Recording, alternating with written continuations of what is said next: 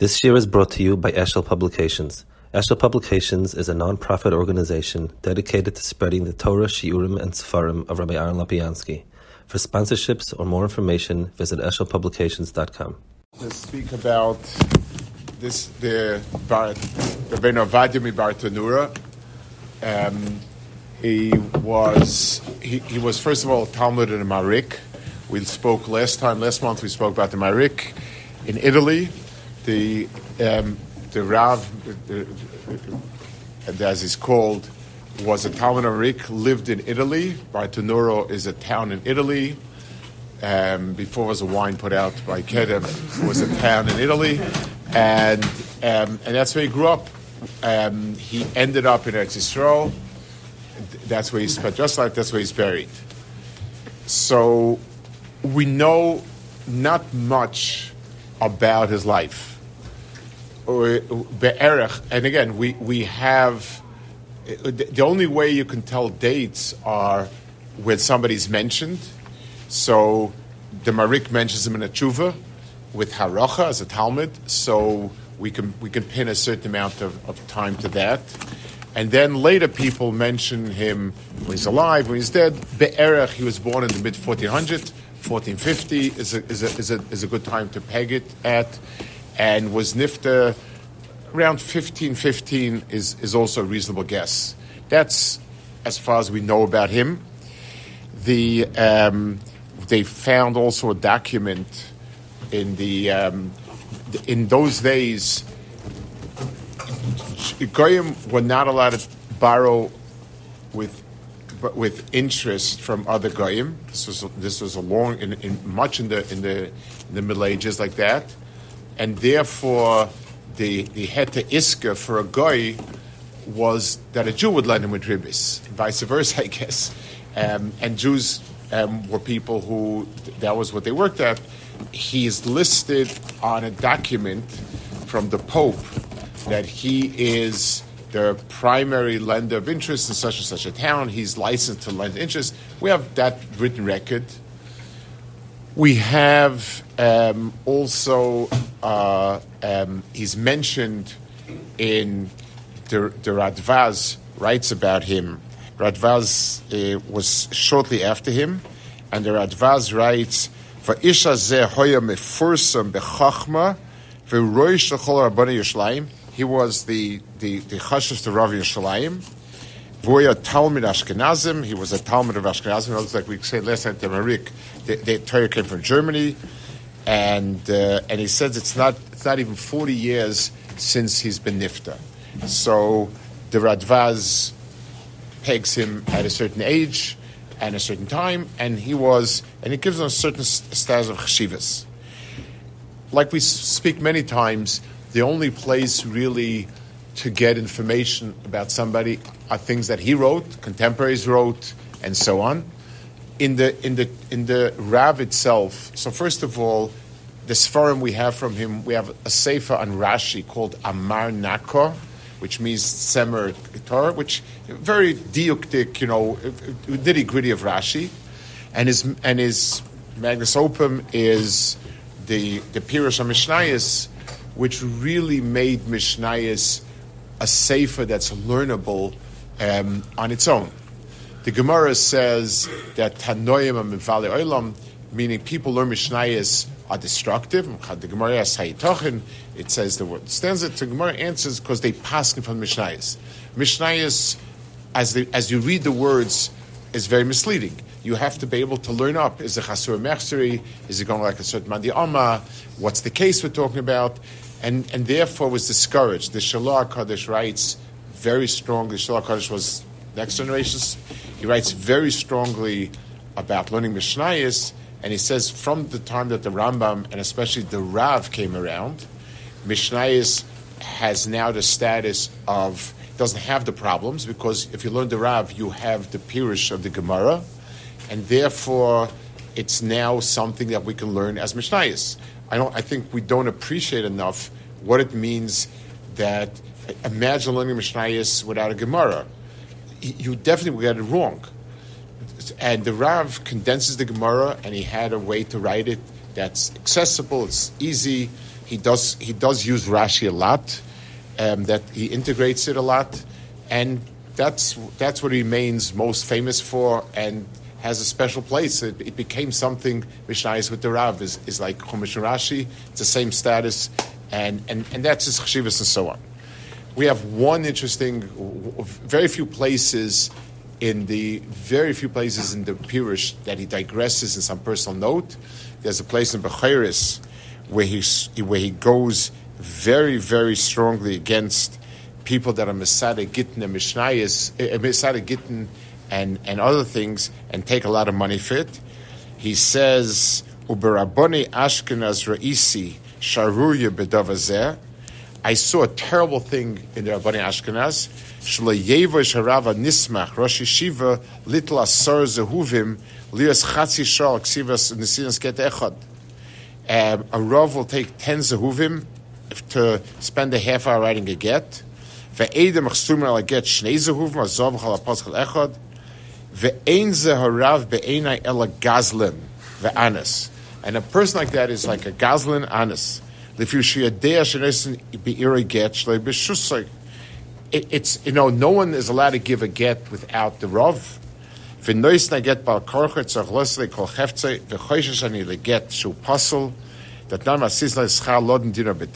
so on. Very, very strong lashon. Radvaz brings it, and Radvaz seconds it, that he feels it's wrong to take haitzahs like that. And that's one of the very few places where in the Pirush we have something personal, from him. But there is something very fascinating from the Rav. He left Eretz Yisrael. He went to Eretz Yisrael, and he wrote letters back home to his father about his trip, about Eretz Yisrael, and those letters are fascinating. They're printed. They were printed in a sefer called Darchei Tzion. And then there's a more contemporary sefer is called Igris Eretz Yisrael. It's sort of an academic work where somebody printed up letters written from Eretz Yisrael to other people over the ages, and he includes these two letters. And he is and I want to read some parts of it because they're really extraordinary. So again, I'll read and try to skim through it. So why is he writing a letter? I still want to note something interesting. We spoke about this when we spoke about the Chidah and his sefer, his travel log, Magda Tov. It's rare. In Divrei Torah itself, you get to see one aspect of a person. As in a sefer like the Pirush and Rav, you get very, very little to see, because it's not really his Divrei Torah. It's his condensed Pirush. It's not like a sefer where Ramban, where you see a certain way in which a person approaches something. The Rav is meant to be as matter of fact as possible, so you don't see much. And in Divrei Torah in general, it has to stick around Divrei Torah. This is a travelogue. He's writing about it.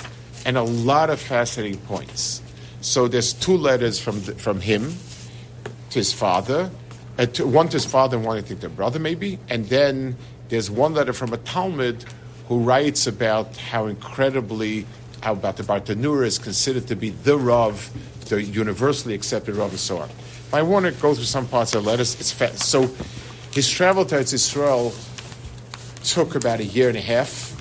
The airline connections in those days were less than optimal, and you traveled from place to place. It was a journey, and he stopped off at certain places. He stayed, and he writes about his impressions. There's a real sense of what's going on. I first want to start why he's writing the letter. He writes to his father. The letter is written in 1488. He says, "I feel terrible about leaving you, and I can't get over the fact that I left you over when you're old and you have no strength left over, and that I left you alone in your old age. I'm cry incessantly. But if I can't be mechabed you by actually helping you as would be right. Achrei goza Hashem b'freida, after Kadosh Baruch Hu was goza me to go. So I'm not sure if there was a reason that he had to leave Italy, or he actually he decided he has to do it. So he says, at least I will remember you by writing to you and trying to write things to you as you would like to me about the Jews in different places where I went, how they interact with the Goyim, because that's what you instructed me in your letters, and therefore that's what I'm going to do. So the first thing is a tremendous heart-wrenching that he left his father over. Basically, there was no traveling those days. You couldn't do year and a half travels more than once. So he left over his father's old age, and sort of not enough people to care for him, and so on. So that's one, just the way he writes about it. Now he talks about different cities, like excerpted different pieces. He says, Palermo is a big city and the capital of Sicily, and there's about 850 Jewish families. All of them are in one area in the city. He says they do all sorts of mining and work with metals, and they're extremely what's the right word, denigrated by the Goyim. They really are. They're all wear ripped and dirty clothing, and they have to, they wear rags, shmatas. They have to wear a red badge on their heart to show that they're Jewish, and they have very heavy taxes, not money, but they have to go do the hardest works for the king. They also have to execute and torture people on behalf of the king, and there are a lot of malshinim amongst the Jews. Jews rat on each other to the government. Delturim harbe, vaverzos naslam keheta, and it's like almost hetiften. They just do it all the time. They're all ratting on each other, not embarrassed. And if somebody gets into a fight with somebody else, he invents stories about him, and if, let's say, the government investigates and they don't find it to be true, there's no punishment. To rat on somebody falsely doesn't carry a punishment. They also, he says, are very make on the Isav Nida, and most of the women that get married are expecting when they get married. Pretty shocking. And then he says the only thing they're machmeh on is Yenon Shel Nachrim, on Stam Yen. That they're very machmeh.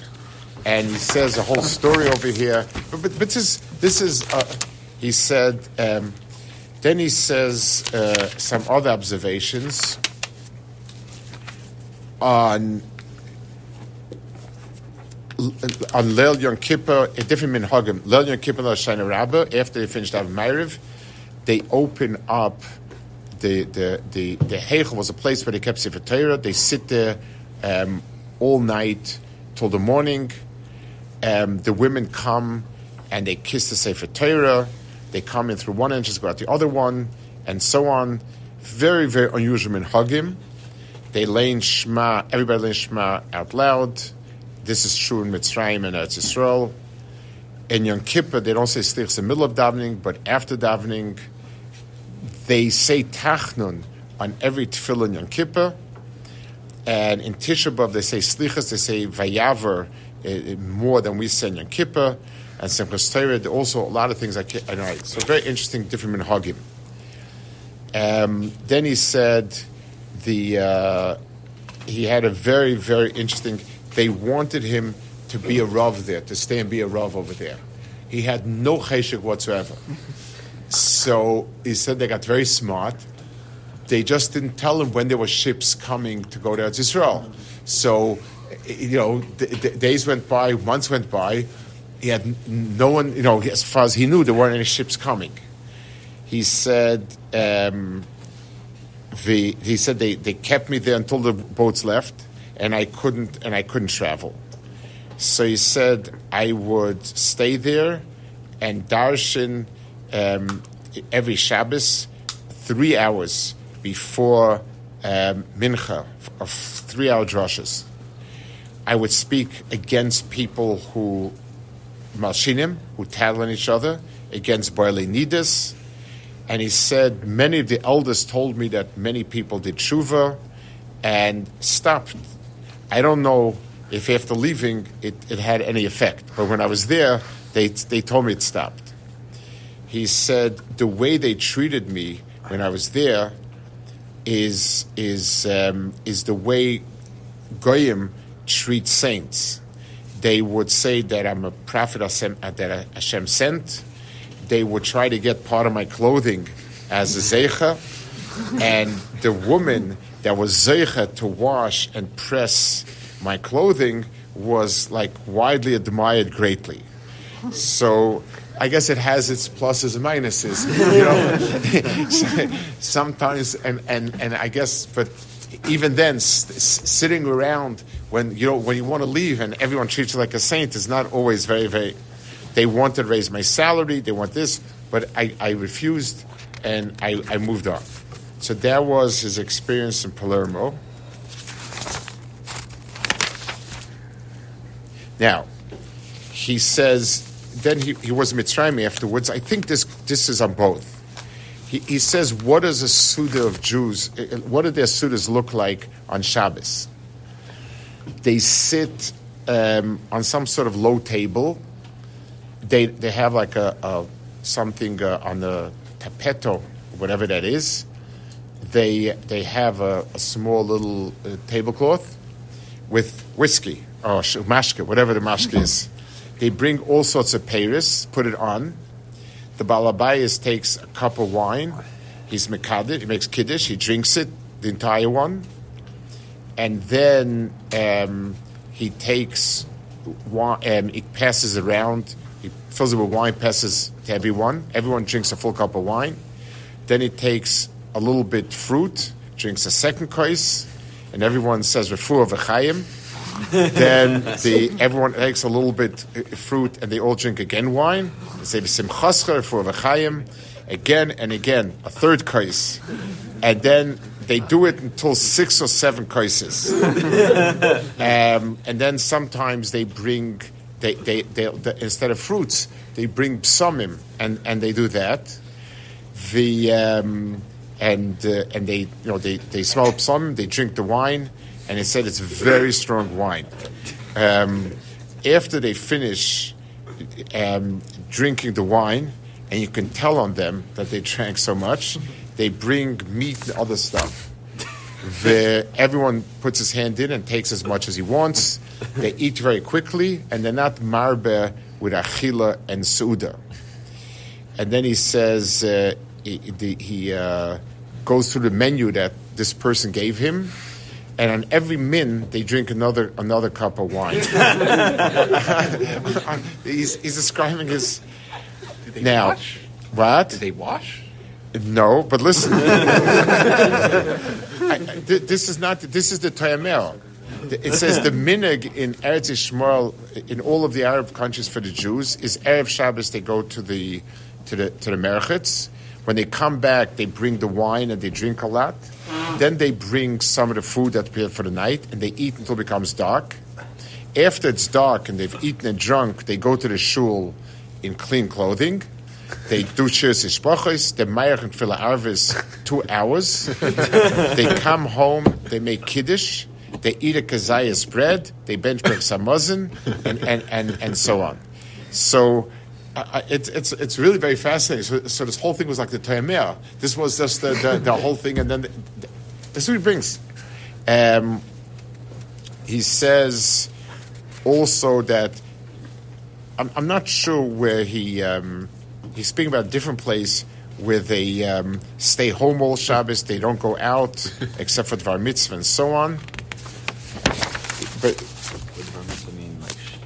I'm not sure what. Okay, then he speaks about Mitzrayim. Then he went to Mitzrayim. He says in Mitzrayim they have, so now, Mitzrayim that he calls Mitzrayim is not Egypt the way we have it. It's some district that was like the central district, because the way he says there's New Mitzrayim, Old Mitzrayim, they're next to each other. I think it refers to some sort of metropolitan area. Maybe. Yes. You're not allowed to go back to Egypt, to live in Egypt. That's a good kasha. Ask on the Rambam. How do you? And there was the Radvaz. Whatever the kasha is, not on him. It's a kasha on a lot. You have to give it teretz. In Mitzrayim, there are like 700 balabatim, Yudim. 50 of them are Shomronim. They're called Kusim. And 150 Karoim. So, and the rest of them are, Rabbanim means not Karoim. You know, the Shomronim only have Chamisha Chumash Torah. They don't have any of the Nevi'im of us. They also don't have the writing that Shomronim have is a different alphabet, and that's what the Rambam calls Ksav Ivri. Like the Gemara says, they used to have Ksav Ivri before they went to Asher. But he says they have a little bit different. They pronounce Shem Hashem differently. Instead of wherever it says Yud K, they write it says Kosuv Aleph Shin Yud Mem Aleph. They are bitter enemies of the Jews because they worship in Grizim. He said, and when I was on the way to Mitzrayim, many of them were on the way to Hagrizim to bring a Korban Pesach. They don't keep Shabbos except from Friday noon until Shabbos noon. There are very few of them left over. What? Sorry? They're doing this for today also. Yeah? They bring Korban Pesach. Korban Pesach I know, but the keeping Shabbos from Chatzos to Chatzos is very interesting. They says they very few of them left over. Kefi what they said, there's about 500 balabatim. If you know, I assume balabatim means families of them. That's the Shomronim. He still calls them Yidden. What? He still seems to call them Yidden. Yes, it's interesting. Yes, it is. You know, it's out of the 700 Yidden, he says there's 50 of these and 150 of those. So he does seem to include in the number. The Karoim don't believe in Chazal, but all of Tanakh are big Bekiyim. They're Mekadesh al Pia Re'iyah. And he says sometimes the Karoim in Mitzrayim, we saw it also in the Rishonim bring, the Avnei Ezra. Sometimes the Karoim Mitzrayim make Rosh Hashanah Yom Kippur on a different day than the Karoim in Yerushalayim, because they do it here, they do it there, and they say it's fine. They have no problem with that. They said they send Yerushalayim every year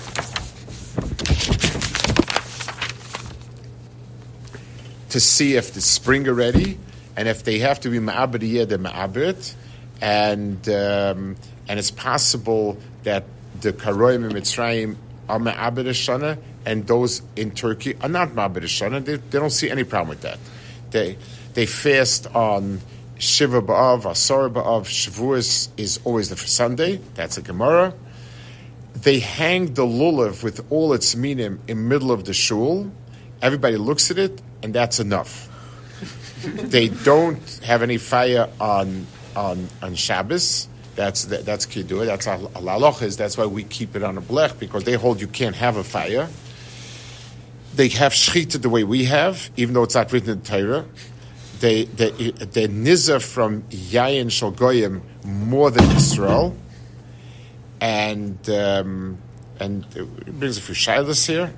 Then let's see what else. He brings a halachic issue over here that he was done on about honey that mixed wine in and so on. They're very nizah.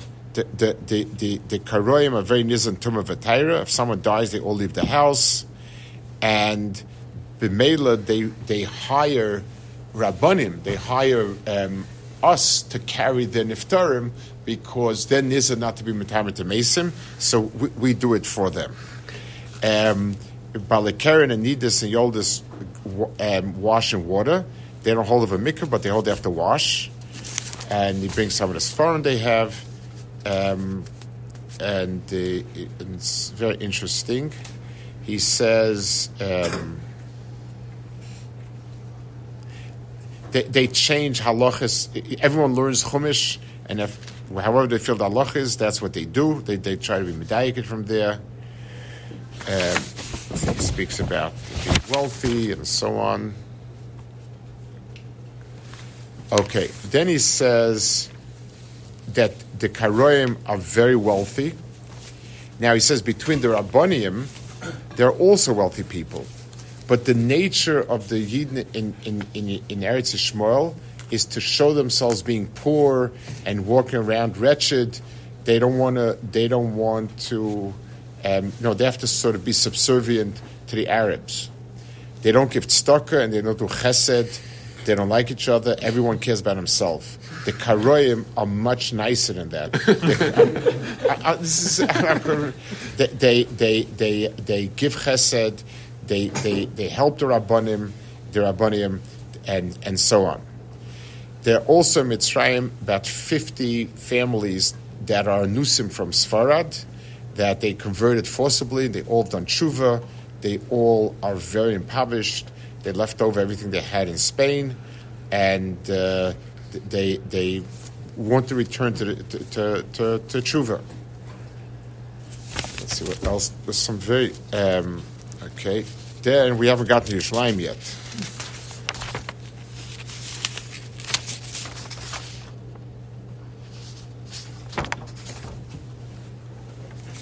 Okay, so he speaks about the Nargis there. I'll try to get to. Okay, so from Beis Lechem he went to Yerushalayim. He says it's like 3 mil, and it's full of vineyards and zaysim and so on. He says we got to a certain place where we saw the city, and we ripped Kriya, and soon we saw the Makom HaMikdash, and we ripped Kriya a second time, as is the halacha. We came to Yerushalayim on the 13th day of Chodesh Nisan, Reish Mem Ches, and that's 1488. We standing there in the gates of Yerushalayim, and an Ashkenazi came to me, so on. He brought me into his house, and I stayed with him Pesach. Now, Yerushalayim is mostly Charev, and certainly does not have a wall around it. So that's interesting. It was before the Turks built the wall. So there was no wall around Yerushalayim. The wall we have is the wall that the Turks built. Said it's a wreck. There's no wall around it. There are about 4,000 families total living in Yerushalayim. Of the Jews, there's about 70 families, extremely poor, no parnasa, and almost everyone is impoverished. And if a person has what to eat for a year, he's considered wealthy. There are a lot of almanis there, a lot of old people, a lot of single people, and so on. He said the Arabs are they're not bad towards the Jews. I've walked through Eretz Yisrael, and no one shepherded me, no one did anything wrong with me. And then he said, if there'd be somebody smart and wise, he could be a manhig both for the Jews and for the Goyim, but it's very impoverished, very simple people here. There's nobody here really who is able to of a leadership role. The truth is, he did become. He said, I ended up burying dead people in Yerushalayim because there were no people doing it. Then he said, there was somebody who died, and in the middle, there was a woman who died. They took her to bury. In the middle of the way, they just left her there, and they had to call all sorts of women to carry her because nobody was there. Very, very difficult situation, very impoverished.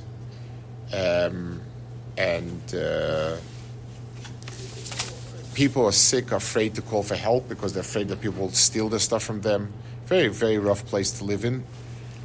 Let's see what else is here. In the shul in Yerushalayim, there's Kemat no Sefer Torah. I heard that once upon a time there were 300 Sefer Torah there, and there is nothing there. There's no mentlach. Everything was sold.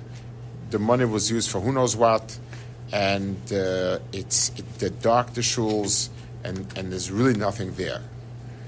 There was another shul nearby where there was a shul, but it became a mosque. Why? Because the house belonged to a Jew, and he had a fight with other Jews.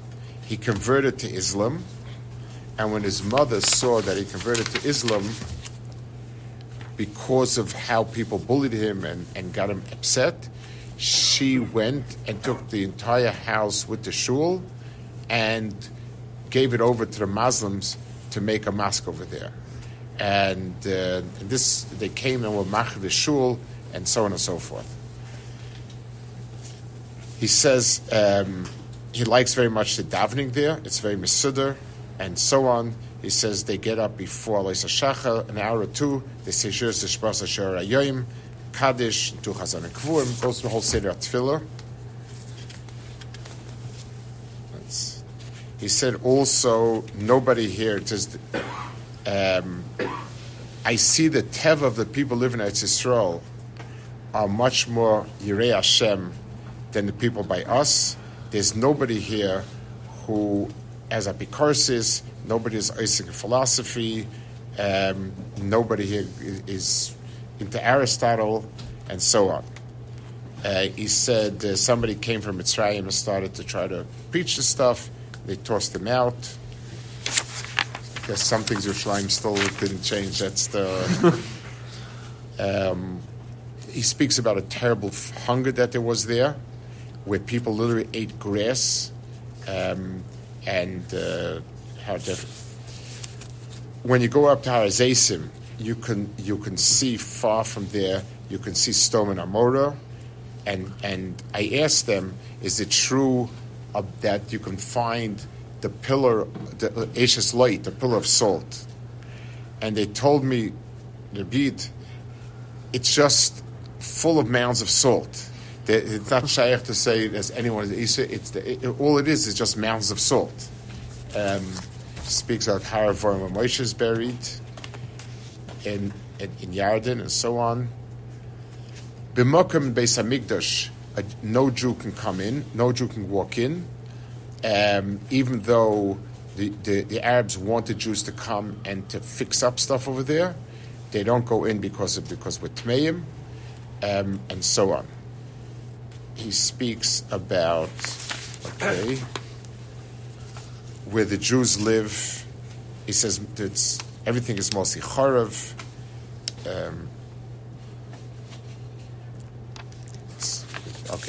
That's a description of it.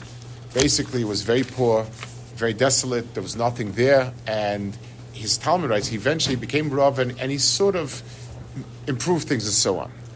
A second letter is to his brother, and there's two fascinating points over here. A little bit, he recaps everything, and he says, "You asked me about the tremendous miracles that you see in Har Habayis, and where all the big Hasidim are buried." He says, "What can I tell you? I did not see any miracles there. The story is that the light, that the candles on Tisha B'Av Beis Hamikdash dim." He said, "Not true." He said, "The story of the Sephardi that you said that they found an old man in the Beis Hamikdash, and he was wearing a cloak and a garment. All that is shtusim avolim, it's shekev v'chazav.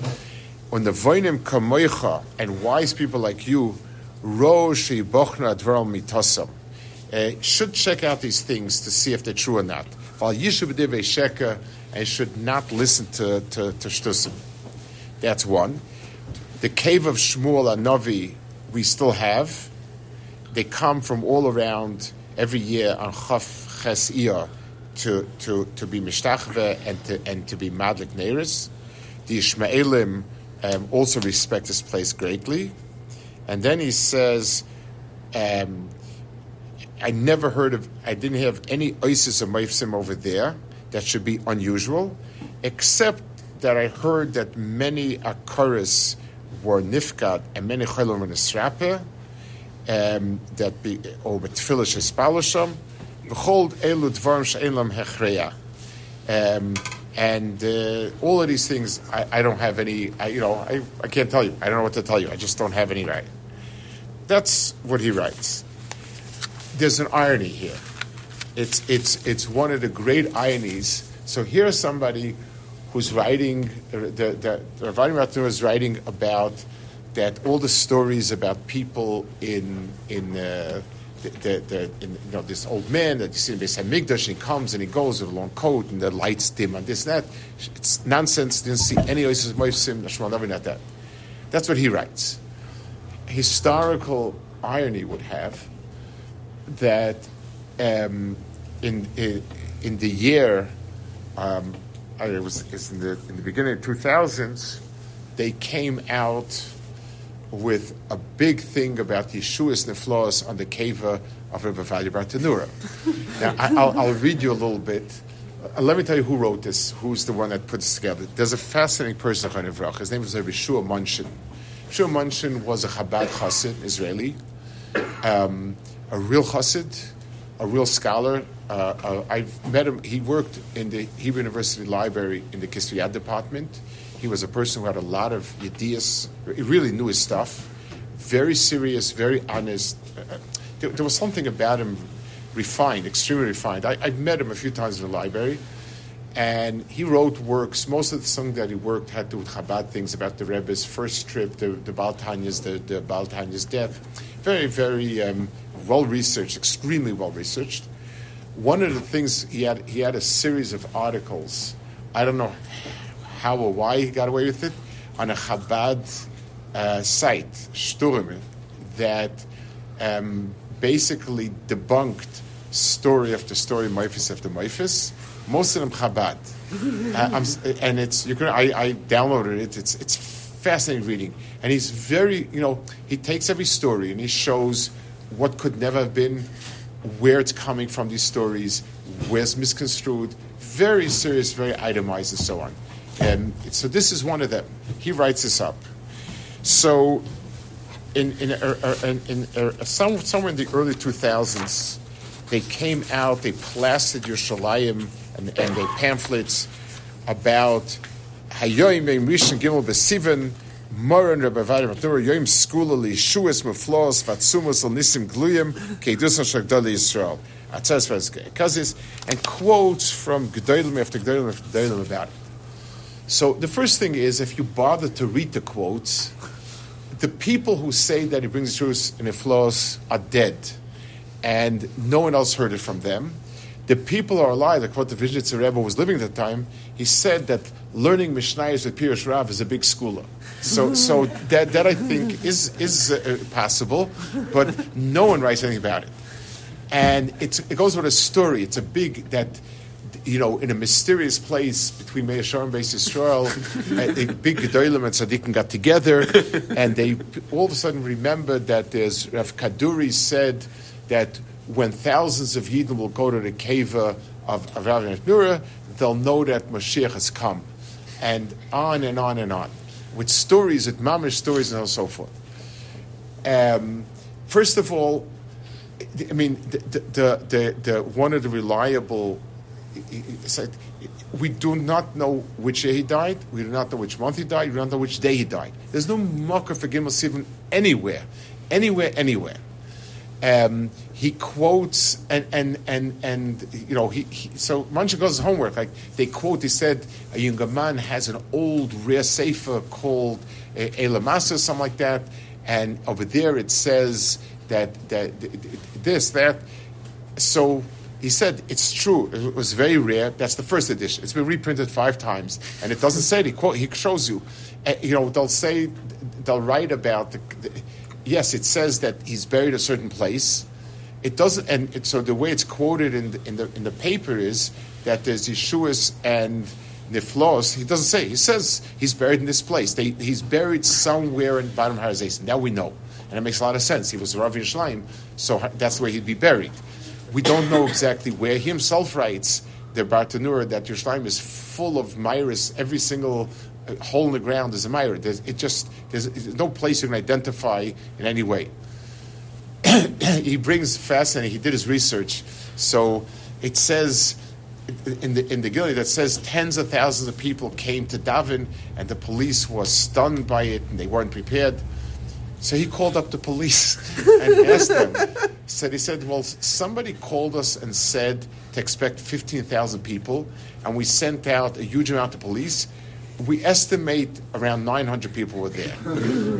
And there's no marker whatsoever for any of it, for nothing of it. The one thing is somebody wrote a story, but they have Uvda. They went to daven on Gimel Sivan there, except it was Shabbos, so they went 2 days earlier. If it's on Shabbos, you can go Thursday and Friday, and they were nation and so on and so forth. He says, Rashi writes, I have news for you. Gimel Sivan can never come out on a Shabbos. It's one of the days that can't come on a Shabbos. So the story is Mufrach Menil Bey. And if anybody wants, it's extremely fascinating reading. He goes through all the tiness and shows how people are able to blur things, and it's just fascinating. But I would like to point out something, that somebody opened up Mishnayos, that gave Mishnayos to Klal Yisrael to learn. Without the Rav, it's unthinkable of learning Mishnayos. Like I said before, if you try to teach the words, you're wrong. So is the first pirush, the Rambam's pirush on Mishnayos is not thorough. He doesn't go through a whole Mishnah. He sums up points. It's different. The Rav is a pirush that makes the Mishnayos learnable, and it's become one of the sort of the Nichsel night of Klal Yisrael. It's become one of the firm kinyan of Klal Yisrael. So people are not nispal from that. But a story about a cave and a this and a that, and it's like, it's so funny how people's fantasies are never governed by the seichel. And therefore you come along and you find a story, who, what, when, where, nothing. But it's so just bearing in mind, understanding that the Rav is a landmark pirush. It became just what Rashi in his way did with Chumash and Gemara. The Rav did with Mishnayos. It's an extraordinary place to stand in Klal Yisrael. That's his place for us. And it's also very fascinating, the understanding of his travelogue. I find very fascinating. You have the MiBartenura, his own impressions, his own seeing of things, and the different kehillas. What's fascinating is also all these kehillas in those days was so cut off from each other. There wasn't, and each one, the problems, the challenges that developed with each kehillah that was cut off from the mainland, so to speak, the challenges they had, and what the sorry state of what kehillas looked like in Yerushalayim, the way he writes about it. And he Lamaisa was very instrumental in helping put it back on his feet again.